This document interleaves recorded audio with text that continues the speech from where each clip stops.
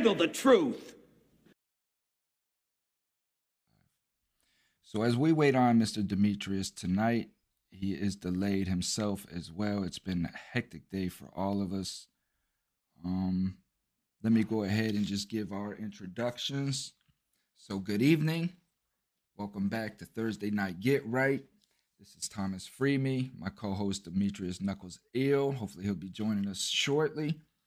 We are set out to discuss and continue the discussion from last week about Tyre Nichols, the body cams, and more importantly, our police culture in America. Let me get rid of. So,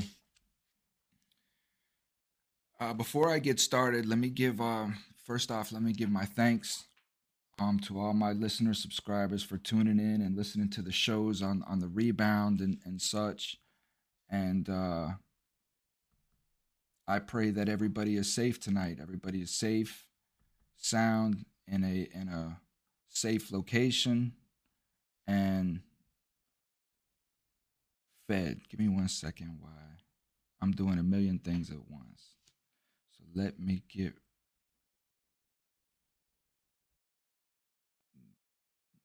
this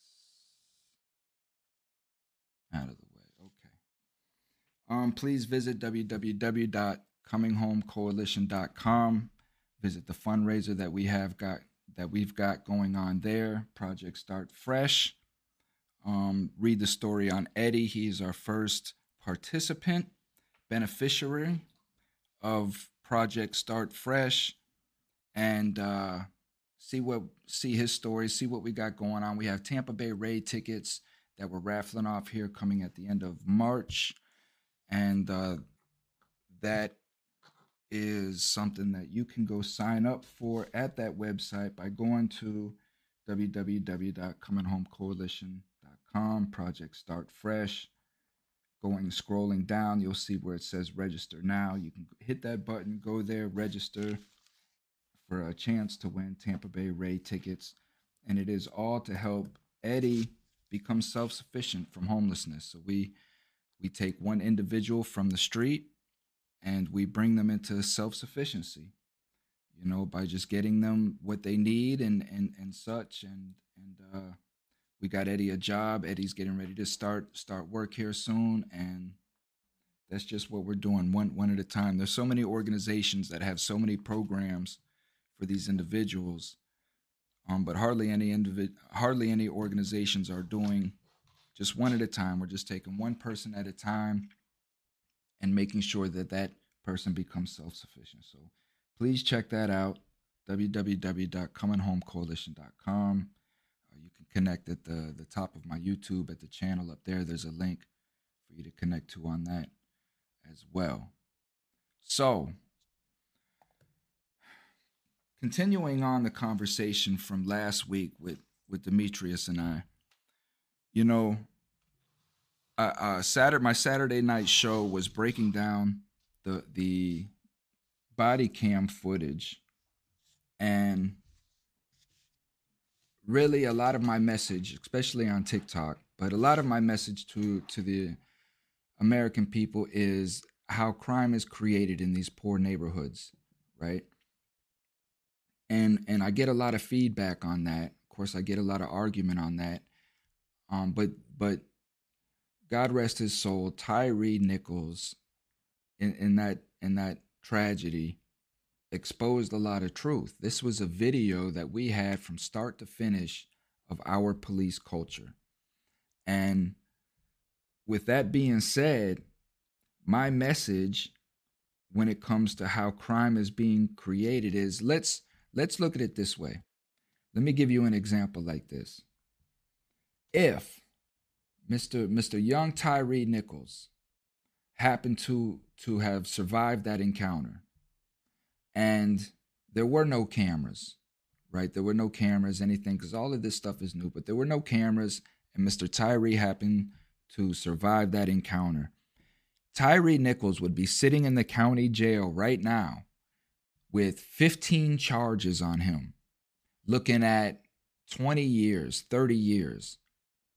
with a bond of probably $50,000, $60,000 right now. And what ends up happening is this Tyree, right, in another life that happened to survive, and there happened to be no cameras. This Tyree that's now sitting in county jail, 29 years old, family has no money to bond out at no $60,000, $80,000, $100,000 bond. He's sitting in there with charges of aggravated assault against a Leo, fleeing and eluding. You had one officer trying to say that Tyree was trying to grab his gun. So all of these are charges. Everything that cop was saying, all those cops were saying, are charges, and that's what they were doing in that body cam video at the end of the assault, the murder of Tyree, was coming up with their story on how to protect themselves. Now, the important thing about that is this is just not 5 individuals. This is a culture. That Scorpion unit, right, that stands for, I got this foolishness written down somewhere. Street Crimes Operation to Restore Peace in Our Neighborhood. This is what this Scorpion Tactical Unit stands for up there in Memphis, Tennessee. And all cities have these tactical units with these code names. Here in Tampa, they had Vice, and then you got like the movie Bad Boys. That's all these cliche names represents these tactical forces, these cops who sacrifice their lives going into these hot zones, these war zones, these neighborhoods that are just so dangerous and so violent that they could walk out or not. Each day their life is just on the line. And that is the image that they have portrayed to the American public. So what that image has done to us, for instance, is, again, a lot of the feedback that I get on TikTok, a lot of the feedback that I get on all these social media sites when it comes to Tyree Nichols is, I get it. He why didn't he just lay down? Why was he resisting? Why did he run?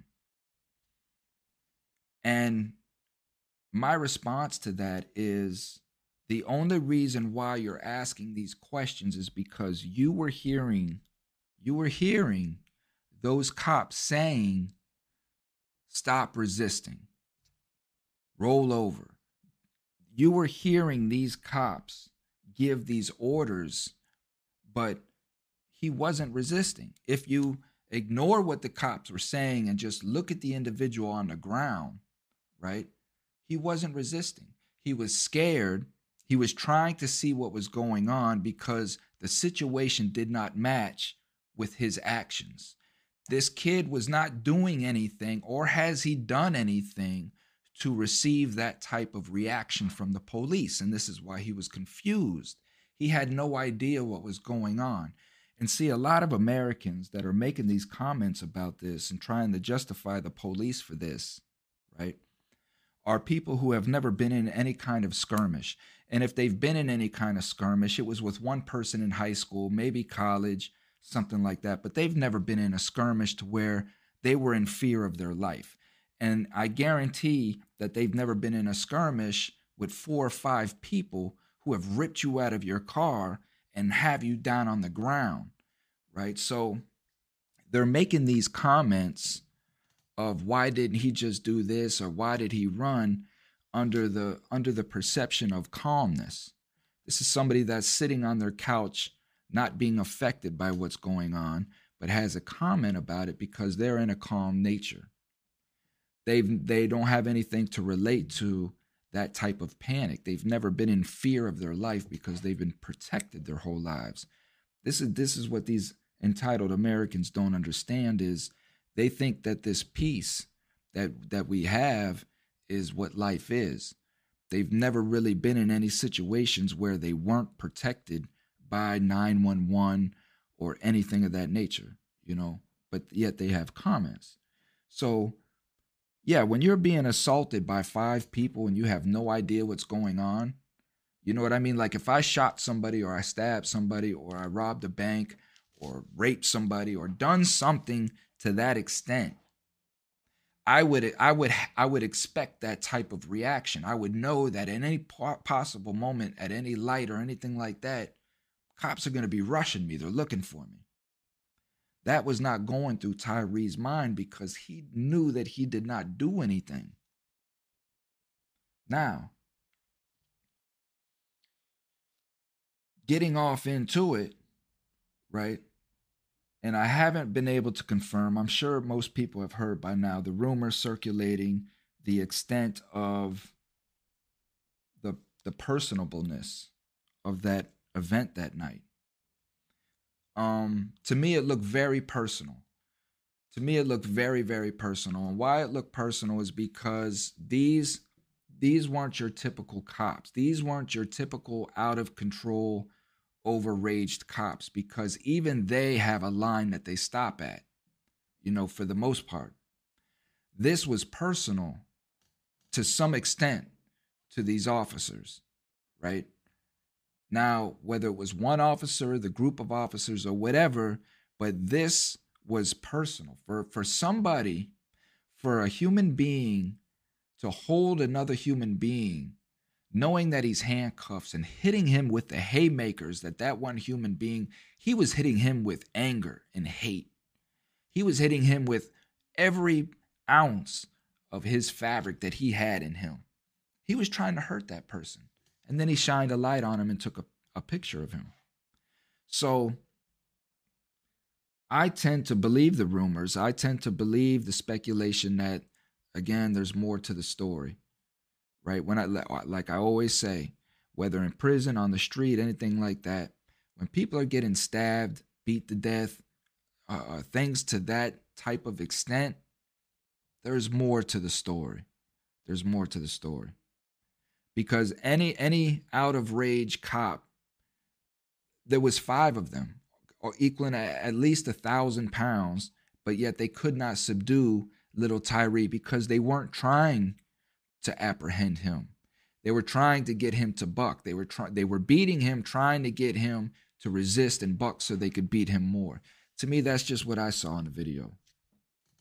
But moving a little bit from the video and getting into our police culture, more specifically,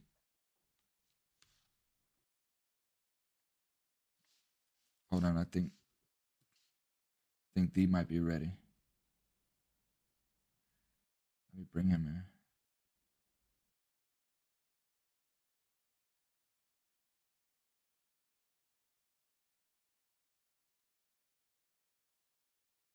I'm bringing in. There he goes here. Good. I can hear you now. Good evening, brother. 1 second. Yeah, good evening, man. How you doing? What's going on? Oh, man, I was just on the phone, man. 1 second. 1 second. I'm gonna call you back, Nick. All right. I'm on the podcast. All right.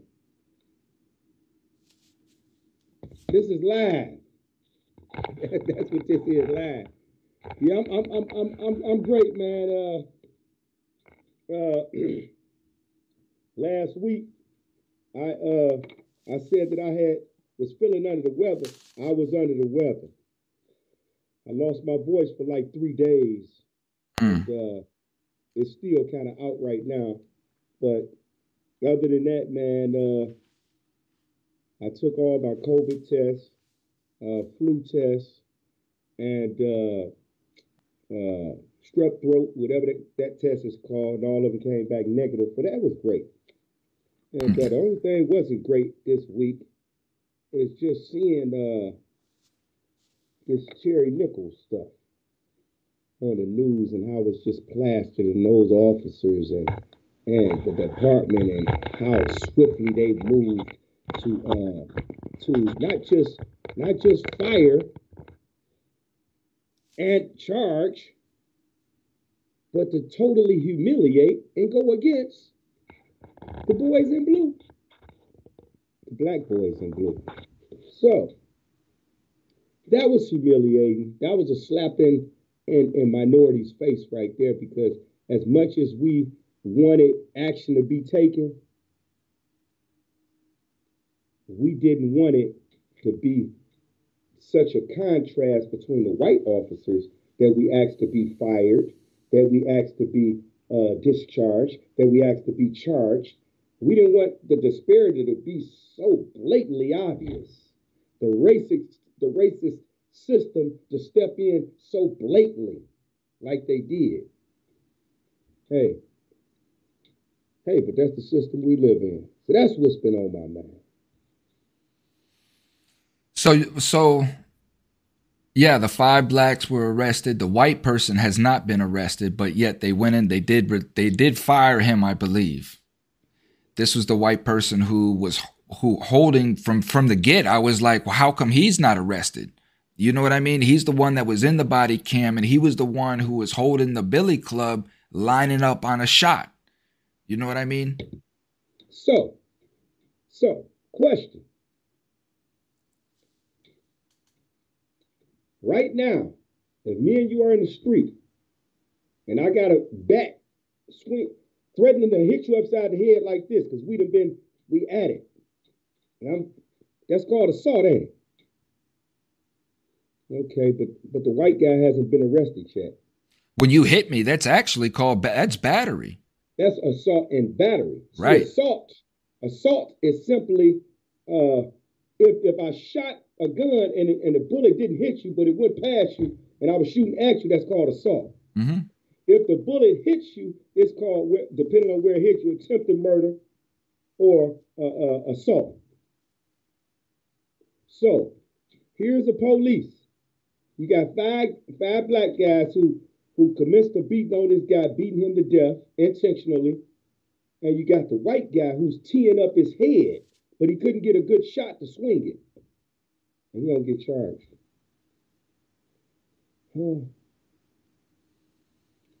Wow. You're coming through a little muffled. Is it still muffled now? No, that's clear now. Yeah. Okay. Yeah. Okay. So, as I was coming into the show, I was speaking on the police culture. On Saturday night show, I don't know, because I know you're extremely busy and got everything going on, but I don't know if you caught it, but I broke down the body cam footage and broke it down and explained exactly, because this is my message, right? My message. And for me, the blessing in this young man's life that I can find out of it and take advantage of it and try to memorialize it is that this video ripped off the blanket of our police culture, right? Ooh-wee. And showing exactly how crime is created. People give me so much feedback when I say this, but this is a video where crime was created, right? And what I was saying, D, right, was in another parallel life somewhere, right? There's a Tyree Nichols who survived, right? And that Tyree Nichols, there were no body cam videos. There was no cameras. And now this Tyree Nichols is sitting in a county jail with about 15 charges against him, right? Looking at probably about 20 years and a probably, I don't know, $60,000 to $80,000 bond. Right? And this is what I mean about when crime is created. Now, when we're getting into who this unit was, this Scorpion unit, which stands for Street Crimes Operation to Restore Peace in Our Neighborhood. This is what this Scorpion is. Again, this is all propaganda. So this Scorpion unit is a unit that was built to patrol, quote unquote, high crime areas. Where are high crime areas at, D? Lower income neighborhoods. Poor communities. Every city has them, right? So, and every city has these task units. And what I'm sitting here trying to tell you, and people like me are trying to tell in America, is that these are the type of officials that run these units. They're gangs, they're thugs, right? And they are in the neighborhood coming at us aggressively, the way that we saw them go at Tyree, stacking up charges against that individual that may or may not even exist. Because as we saw in that body cam footage, they were sitting there saying, oh, he tried to grab my gun. He hit me in the face. All of these are charges. And the video, but I mean, to your point, you got the Tyree Nichols who survived the murder, but is buried underneath the charges. Now you got that guy. Imagine this. If nobody caught this on camera, right? And now every charge that you just said would have been cast against him in defense of them killing him. He tried to grab my gun. Now the chief of police gonna say they acted according to protocol because he tried to grab his gun. He elbowed me in my throat to dislodge me when we was trying to restrain him. You're justified in restraining him now. He kept on trying to get up off the ground and twisting and turning like he had something in his pocket. And we did find the knife that we put on him, another charge. So imagine, I mean, and I hate to say it this way, but everything happens for a reason. And those 5 officers, the fact that they was black, they needed to be black. Because that was the message that needed to be sent. That, remember I told you last week, I said, the police don't care about what your skin tone is if you was hanging with me and we commit a crime together, because they're going to say, you should have never did it. You were already supposed to be privileged. Well, in this situation, the black guys thought that they had the same privilege. And they just found out they didn't. And the system told the people, this is what we do to people who think that they have a privilege, but they don't. We punish them thoroughly in front of everybody because we will not tolerate this by them. So, going back to the initial point is that, excuse me, going back to the initial point, that this needed to be seen this way because now we're looking at how the system actually operates and how charges are actually cast. Because listen, man, you have too many people in prison right now that I personally walked the yard with who said, I have a homeboy in prison right now. He went back to prison for 35 to 70 years. And I talked to him on the phone recently. He's a straight up gangster, quote. But he said, Meech, he said, man, they framed me, dog. He said, now you know, if I did anything that they said, he said, if anything, I would have killed some of them. You know me. He said, Meech, they framed me. He said they set me up, they trumped up some charges on me, all type of stuff. And why do I believe that? Because I'm going to tell you a story, a real short, brief story about this guy named Demetrius, who was really the only light-skinned guy in this neighborhood. And he was a drug dealer, and he had most of the guys in this neighborhood selling drugs for him. And police would pull him over in his cars. He was young with a lot of cars and everything else. And they would pull him over, arrest him, tear up his cars, take his money sometime, and just let him go or send him downtown. He pay his bond. He get out. He get caught up, use an alias name, get out again, same thing, repeat itself. His name kept coming up in a lot of different shootings around the neighborhood and stuff like that, but they could never put it on him. until one day, a murder happened right down the street. And Demetrius had strep throat. Ain't that something? He had strep throat like the Demetrius that I know today. Except this Demetrius couldn't talk at all either. And he had an abscess on his throat. And he was in the bed with his girlfriend this night, June 24th, 1990. And police came to the house, woke him and his girlfriend up and asked him did he know about a shooting. He said, no. He said, no, I don't know about a shooting. What are you talking about? They said, so you wasn't up the street at the club a few hours ago? I said, no, couldn't have been me. So they left. 7 hours later, came back, arrested Demetrius for murder. Demetrius beat 2 lineups, got out. 7 months later, another shooting happened at that place, and Demetrius' name came up in it. Instead of arresting Demetrius for the shooting that took place at that club, that they knew they couldn't get him on, that his name came up in, they looked back at the murder of the security guard at the club because it was a greater charge. And now they built their case around getting Demetrius off the street because they had just rumored on the street that they were going to get Demetrius off the street by any means. So, this is what they told the residents of the neighborhood. Everybody know this. This is not me saying this. Everybody told me this. Police said they're going to get you off the streets by any means, Demetrius. So I get downtown. I know I ain't killed this security guard. They say, we got your cousin who said he was with you when you killed the guy. Wow. It really started making me think, well, was I drunk? And I really didn't drink? Okay, I must have took some acid, and I didn't take acid, or some psychotropic drug, and I didn't take that either. Said your cousin.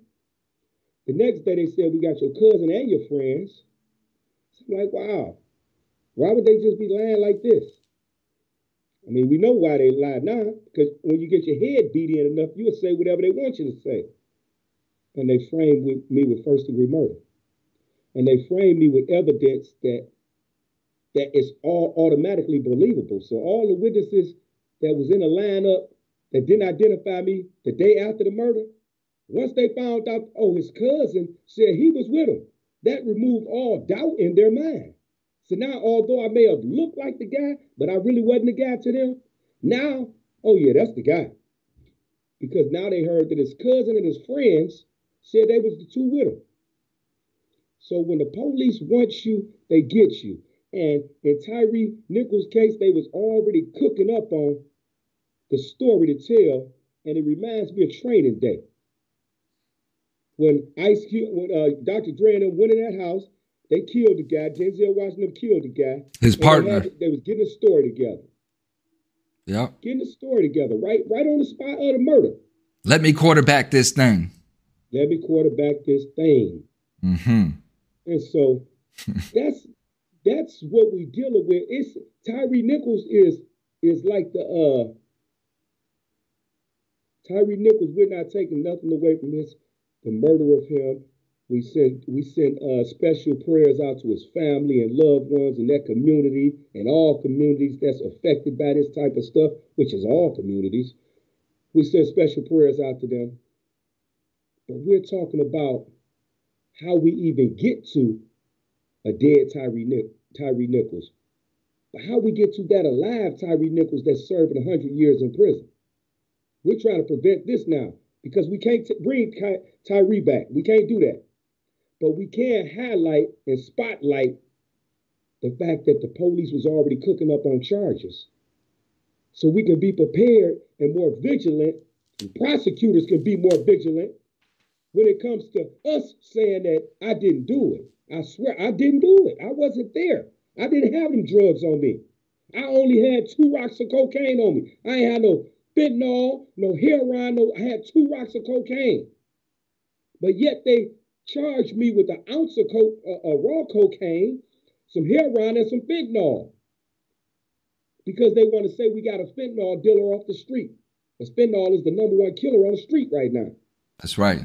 It brings ratings. Ratings brings money. Come on, man. Well, so let's get into specifically these cops a little bit, right? So, over the last week, there's a lot of speculation. I've been trying to track down, and a lot of it is mum. And I know Reverend Al Sharpton spoke at Tyree's funeral, and within that, he spoke a little bit to these speculations and said that it's all untrue. I don't believe it. I don't believe that it's untrue. I believe that this was more than what we saw. And I believe that this was personal. And I believe that these individual cops used a lot of their personableness to take out, will use their uniform to as a vendetta in sense, right? If they had a problem with somebody, they used the power of their uniform to make sure that problem went away. And specifically with this Demetrius Haley, there's a lot of speculation that Tyree was dating his ex-wife and mother of his child. And that when he slung Tyree up against the car, shone the light on him, which we see in the video, he takes a photo with his cell phone of Tyree. And shortly after that, he's texting somebody. Now, the speculation is that he sent that photo to the girl. So we could possibly be looking at first-degree murder charges as a planned attack. They knew who they was going to get. I mean, listen, it's not a coincidence that Tyree was someone who messed around with the officers, the very officer who took a picture of him, who ended up texting. This very officer messed with his ex-wife and he has a child back. I mean, listen, man. They can say heat of passion. Heat of passion is spur of the moment. Heat of passion don't have to be in that very moment. But we know what heat of passion is. It don't take 5 guys to execute some heat of passion. It takes 5 guys to execute a plan. Mm-hmm. A plan of action. That's what I was saying before you came on was, I've seen aggressive cops my whole life. And 5 aggressive cops that was intently just really trying to arrest Tyree, stack up charges, whatever. I mean, you had almost 1,000 pounds on top of Tyree when he was on the ground. If those 5 officers were really trying to apprehend him, it would have that would have been the end of it. That in that moment, they were trying to beat him, and they were trying to get him to attack back so that they could beat him more, and it escalated into what it is. But they had him apprehended on the ground several times, so their intention was not to bring him to jail that night. I don't think. No, it wasn't. It was taken to the morgue. Or the hospital. Had a medical exam. I honestly see, first of all, we know that officers know just from the footage of every other murder that didn't happen, whether it was the police on a civilian, innocent person, guilty person, or whether it was civilian on civilian, we know how deadly blows and kicks can be when it's constantly executed on the face and head. We know this is common sense because, put it this way, if you went out there and you got into it with somebody for whatever reason, whether they provoked it or you provoked it, whatever, and you got the ups to the point to where you just keep beating on his head and stumping his head to the ground and stumping his head to the ground, and he died. That's first-degree murder. Because they're going to say, you already had him on the ground. You could have left at that moment. But you kept on beating him, stumping his head to the ground, to the point to where you didn't care what happened to him at that point. Even when he seemed lifeless, you were still stumping until he was actually lifeless. And that's why you should be charged with first-degree murder.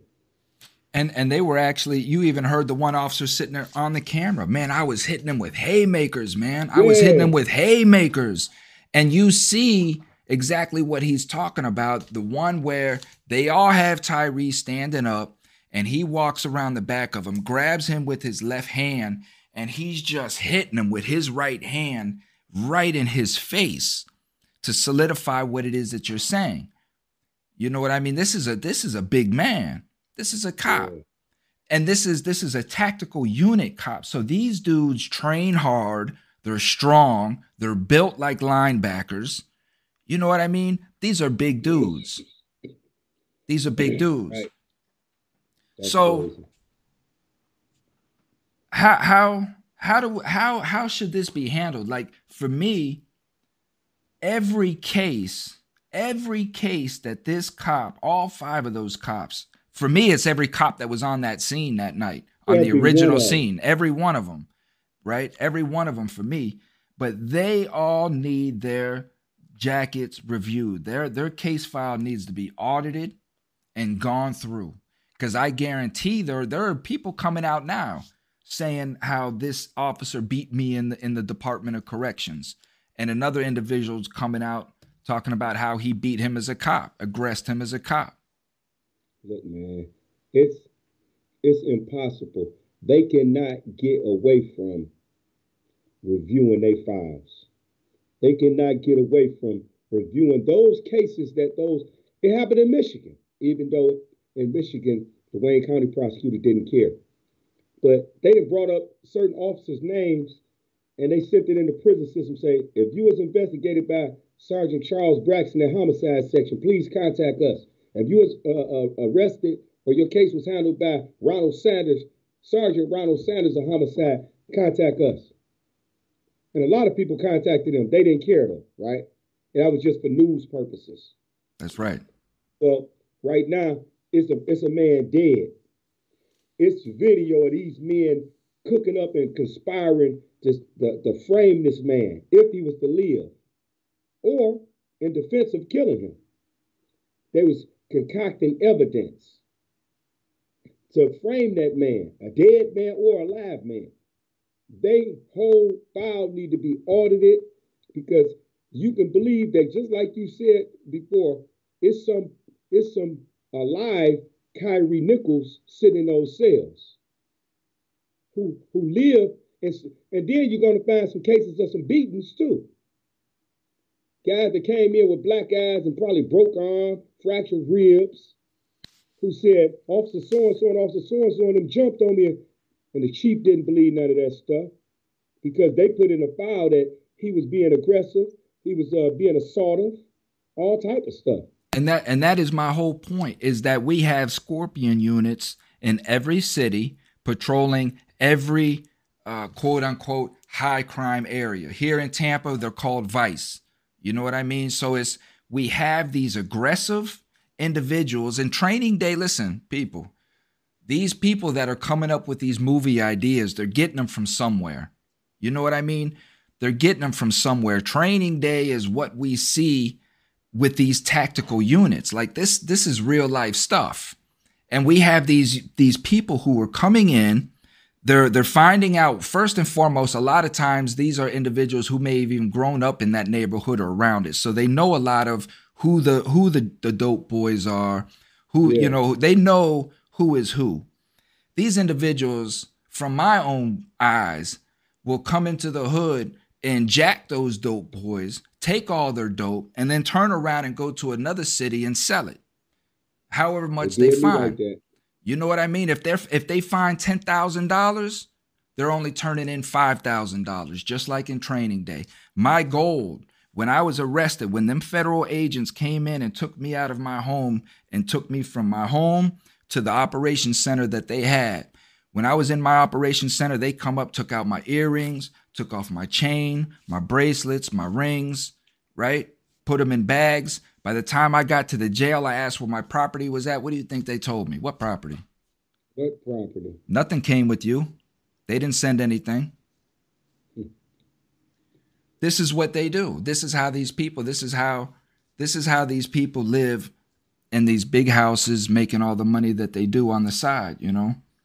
But this goes on in every city. These cops running up on individuals aggressive like, because when you have a high crime area, this is why they're titled high crime areas, because it's a zone within the inner structure of poor communities. So you have your uber poor communities, right? And these uber poor communities are usually 99% of the time wardened off as high crime areas.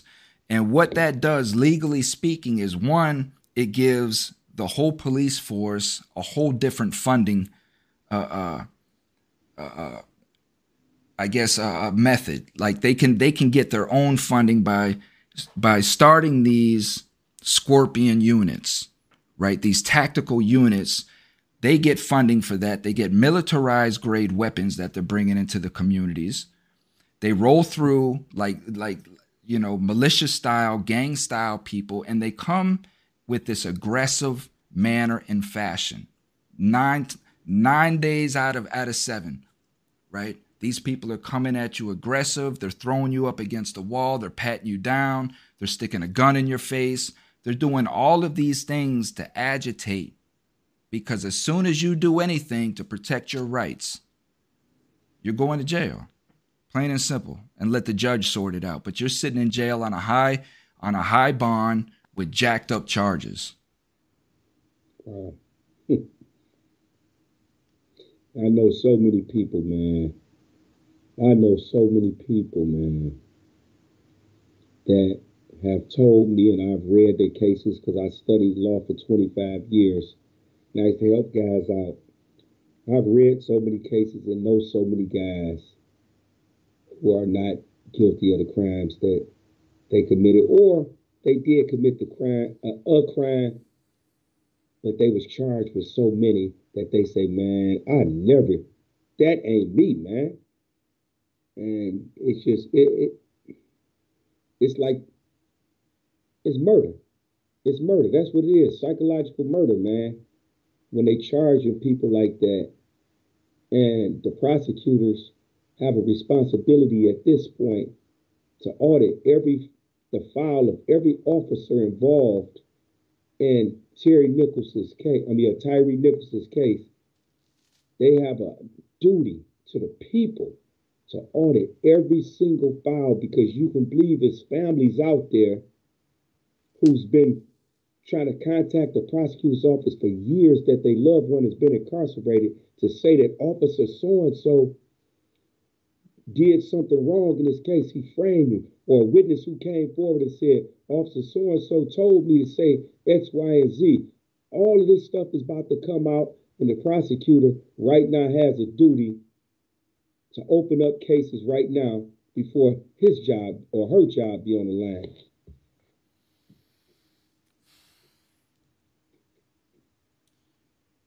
Yeah. I mean, a lot has to change, man. You know, and it's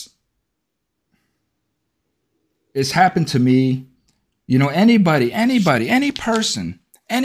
that has had an altercation of any sort with an officer or the judicial system has left that altercation with a bad taste in their mouth. You know what I mean? We fear the police. When police get behind us, there's no comfort. You know, we're so scared to communicate with them because of what could possibly come out of that. You know, I don't know. You know, I just don't know how we fix it. First and foremost, we have to defund these people. We have to start taking away some of these privileges that they're taking advantage of. You know, we have to start letting them know that there's repercussions for their actions. You know, I don't see any type of integrity in the police unit anymore. I don't see any type of integrity in the uniform and what it truly represents anymore. I just see it as a control device. And I see it as manipulation. It's like in the video, you know, a lot on TikTok, I get a lot of feedback of why was he resisting? He shouldn't have resisted, and he shouldn't have ran. And what I'm trying to get people to understand is the only reason why you think that he's resisting is because it's trained in your brain to listen to what the police say. So in that video, all you're hearing is the cops say, stop resisting, stop resisting. So you're questioning, why is he resisting? Because you're hearing the cops say, stop resisting. But they're not hearing him say, I'm not resisting. I'm not resisting. I'm on the ground. You know what I mean? So this is my point is mute the video, add no sound to the video and just watch it for what it is. Yeah. And you will see that this kid was scared. He was on the ground. And as I was explaining before you came on, 99% of Americans have never been in a scuffle like that. Hardly anybody's really even been in a fight. But nobody's been in a scuffle hardly where you have 5 people got you pinned on the ground and you have no idea what's going on. You know, and here is Tyree sitting in this car, right? Knowing in his mind, he has done nothing to be aggressed by the police the way that he was. So he's not in that frame of mind. If I had robbed a bank, shot somebody, raped somebody or whatever, in my mind, I'm expecting to be aggressed by the police like that. Right. Right. Tyree wasn't. And when he was aggressed by the police like that, he has no idea. His mind is trying to just process why he's being aggressed this way. You see what I'm saying? And this is what people don't understand because they're not under the pressure of having 5 men on top of you beating the hell out of you. You're sitting on your couch making this opinion. Right. And you've never been in a skirmish like that where your life is instantly like every hair on your body is standing on end, telling you like you're about to die, son. You better do something. Mm-hmm. Tyree, when he looked up at the police, the fear that was in his eyes when he looked up was just exactly that. I need to do, these motherfuckers about to kill me. I need to do something. Absolutely. And he got up and ran. He knew that he was 5 minutes from the house. And you know, man, just imagine, man. I mean, you getting pulled over and the thought that races through your mind, because we know the history of the police pulling us over. The fear is already there. You know, even right now, I'm legal and I still be like this when I see the police. I'm still looking through the rear view. And I still cut on my phone. And it's the crazy thing. I still cut on my phone and record as if they really gonna care about this recording if it ever showed them killing me. As if the police really gonna care about this. They take that and break it up, throw it in the trash, do whatever they gotta do with it, right? Because they just that blatantly corrupt. And so, but you know, when people, because I seen the TikTok questioning and your response, but people say why was he resisting? And I was really going to have a TikTok response to that question. Because they say, why was he running and why was he resisting? I say, well, maybe he knew that it's 5 police and that big guy right there, that's my girlfriend's ex-boyfriend. Mm. And they kill people anyway. So they got every reason to kill me now. I'm trying to get home. I'm not running somewhere else. I'm running home. I'm 5 minutes away. Matter of fact, I think they live so close that his mother could hear him calling her name or crying out, mama, mama. And so the question shouldn't be, why was he resisting? The question should be, why wasn't he resisting? Because he had every reason to believe that his life was in a total danger. This was his girlfriend's ex-boyfriend who obviously has anger issues, and he's with 4 other goons, thugs with badges on. So why was he resisting? Why did he run? Because he didn't want to die. He had a better chance of running and living, even if he got shot in the back, making it home to his mama's house and dying in front of his mama's house or being rescued by his mother than to die on the street. So it's not a matter of doing something, running because you did something wrong. We run out of fear. We run out of fear. We resist not because we're trying to hurt anybody, but because we're trying to block a punch to our forehead. We're trying to block a kick to our face. And those people at home that don't understand, never been in those situations. I done been in situations where the police kicked and battered and stuck my head to the concrete, blacked both of my eyes, fractured my ribs. Both my jaws my whole head was swole like I had elephantitis because they was relentless in their attack on me. So I have flashbacks every time I see the police. But it ain't the type of flashbacks that you may think. I have flashbacks of get backs. But because I'm who I am today, and I know that they're going to get theirs, I sit back and let them get theirs and laugh. So for those people who always talking about somebody is resisting, understand what resistance is.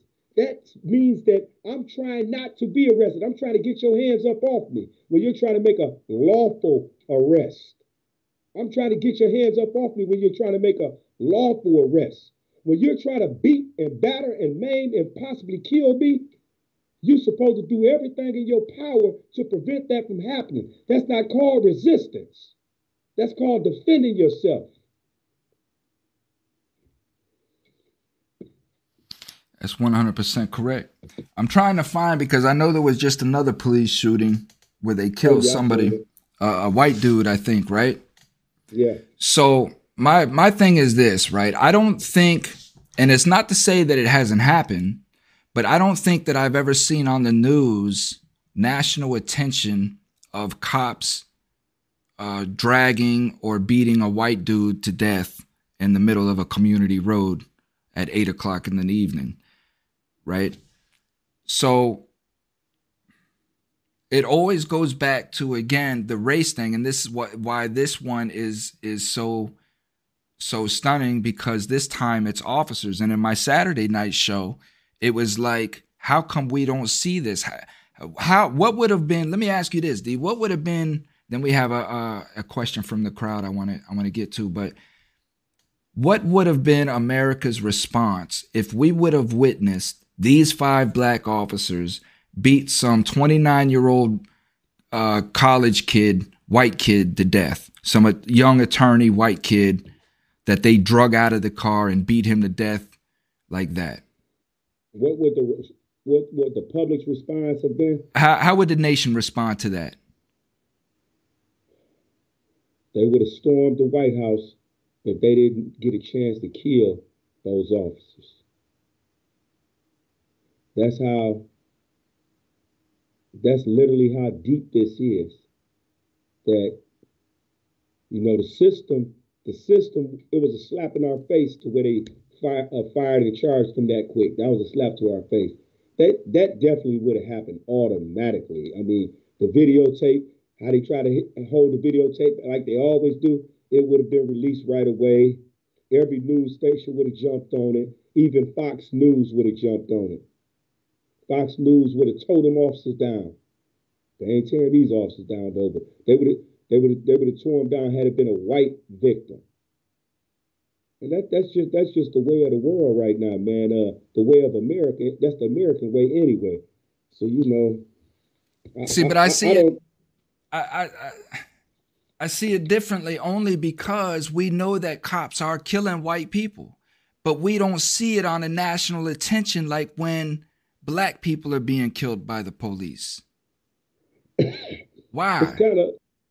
Because it's kind of like somebody once got mad because they say, I don't like this Black Lives Matter because they talk about Black Lives Matter as if white lives don't matter. No. All lives matter, but we're not talking about white lives right now. We're talking about the lives that's being murdered on the streets every day by white cops. Now, that's where the Black Lives Matter movement was born at. So that doesn't mean white lives don't matter. That doesn't mean that white people are not being killed by police. That doesn't mean that. But we're talking about the hot topic is the fact that white police are killing unarmed black men, sometimes little kids like Aiyana Jones, who they killed in, I think 2012, 13, killed her and then tried to make Tamir up the Rice. story. Tamir Rice was 13, and they tried to make up a story about Aiyana Jones said her grandmother pushed the police.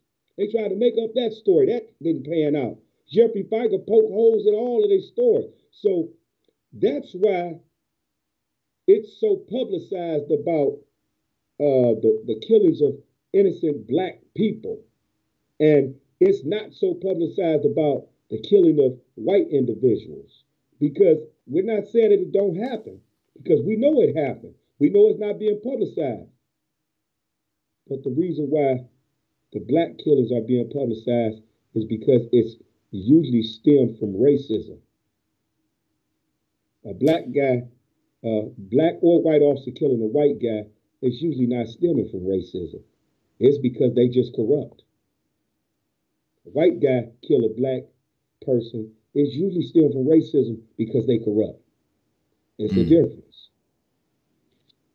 So do you think that by them, if they were to show continuously police killing white people, that their funding wouldn't be so great as it is now?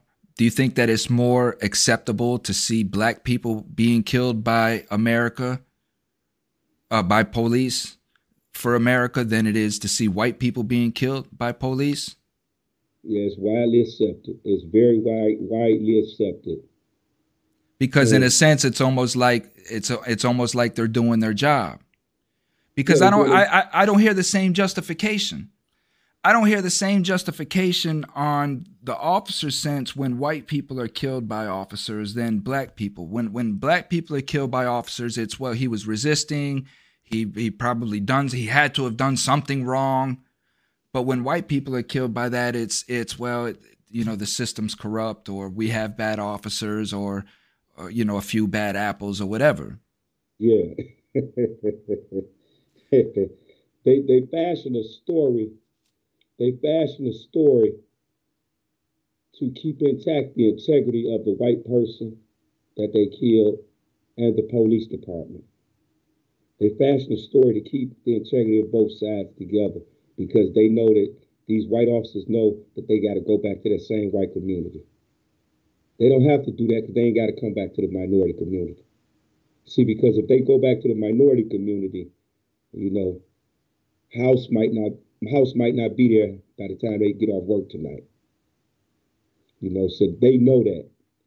And so the story, the dialogue, the conversation has to be totally different when it comes to minorities. They're going to say the minority he had a crime record. It ain't had nothing to do with what happened today by them killing this guy, that he had a criminal record, but he had a criminal record. He resisted. Our officers did what they were trained to do. Now they're protecting the officers primarily, and they're dehumanizing the victim. Whereas in the other case, it's all about psychology. They use psychology on the white community to say that, shoot, we did have a couple bad apples in the department, and we got them out.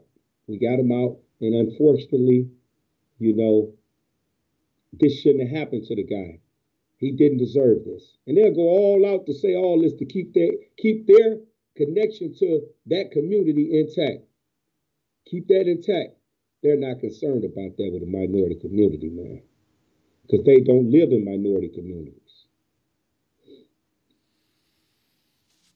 Well, partner, I really want to get into the discussion of why, and maybe we can cover that next week.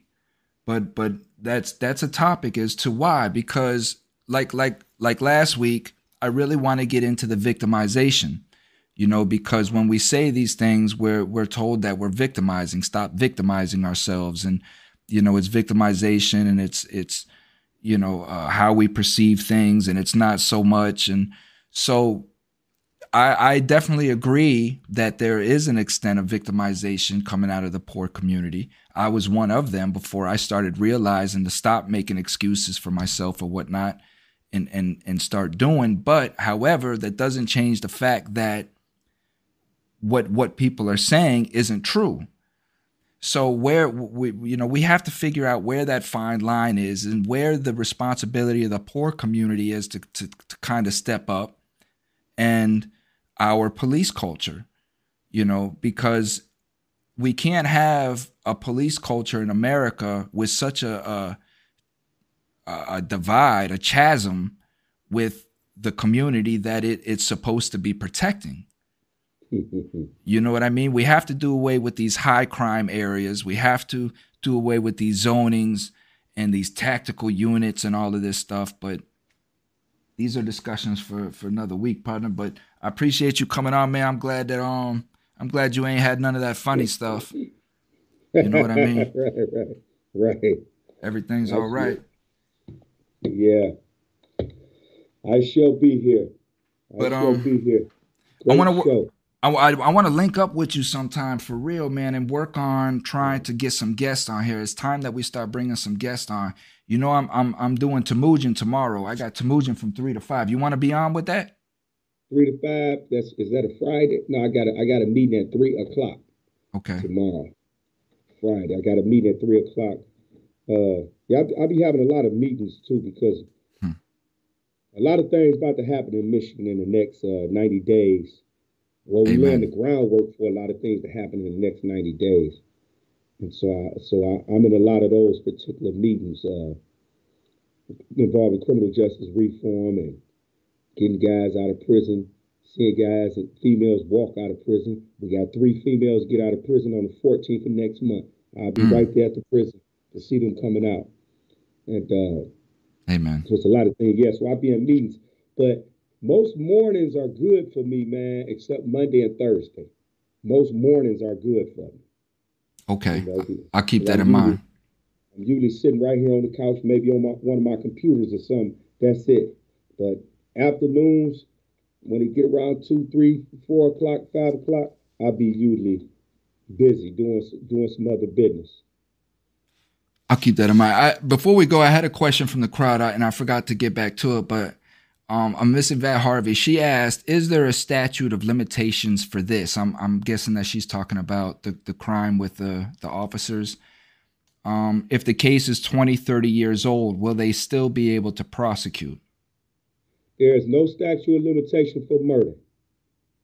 That's right. And does that fall for all degrees of murder, including manslaughter?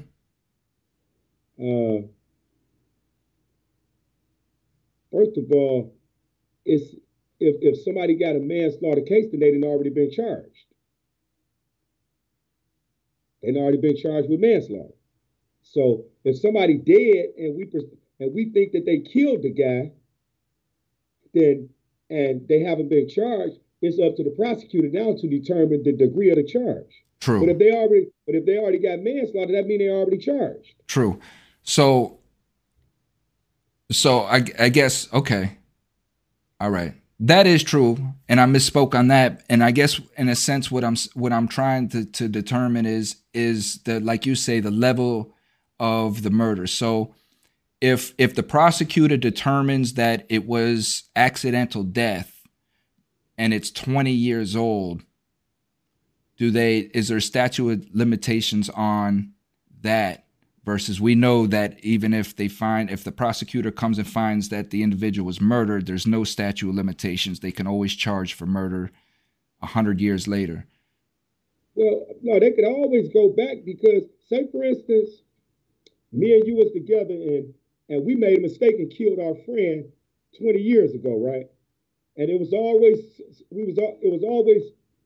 suspected that we killed this guy, right? And we said, nope. And they find evidence that we actually killed him, right? Mm-hmm. But we killed him by mistake. They can still come charge us because we still committed a homicide. Mm-hmm. That's what it's called, a homicide. Mm-hmm. We killed someone. Now, again, it would be manslaughter once if we found guilty because we saying, no, we didn't do it on purpose. And the reason why we didn't report it, because we were scared. We were young. But it's still a crime that must be punished. That's right. Oh, she was saying she was speaking to what we were saying earlier about going in and auditing their case files. If they were to go and audit their case, their jackets, if they were able to, find murder in their past or anything like that, yes. So anything they go back, anything, right? Anything and everything. But more importantly, it's getting those individuals out of prison that shouldn't be there. That's the whole purpose of auditing their past, not specifically about punishing them or charging them, but getting those individuals out that should not be there due to these unprofessional thug cops. Absolutely. But thank you for joining, man. Great show. We'll be back Thursday night. You want to plug anybody? Absolutely. We're going to plug Michigan Liberation. That's the greatest ground troops in Michigan. The fastest growing and the strongest grassroots organization in the state of Michigan right now for criminal justice reform. We're going to plug Nation Outside. They're doing some wonderful work in Michigan. They got a lot of ground troops as well. We're going to plug the Great Minds Project 5.0, which I am the founder of. We're doing a lot of great work for the end of school to prison pipeline in the state of Michigan right now. We're going to plug in every organization in the state of Michigan and throughout the United States that's putting in that work to see criminal justice reform a reality. Amen. True work. Yeah, absolutely. No question. Thank you for that. And as I said at the top of the show, please visit www.cominghomecoalition.com. Project Start Fresh. Check out Eddie's story. We have a raffle going to help Eddie become self-sufficient. That raffle can win you 2 Tampa Bay tickets. Tampa Bay Rays tickets to the upcoming season. So with that being said, we are out to next week. Stay blessed and much love. Peace. Get with me. Week mornings. We out.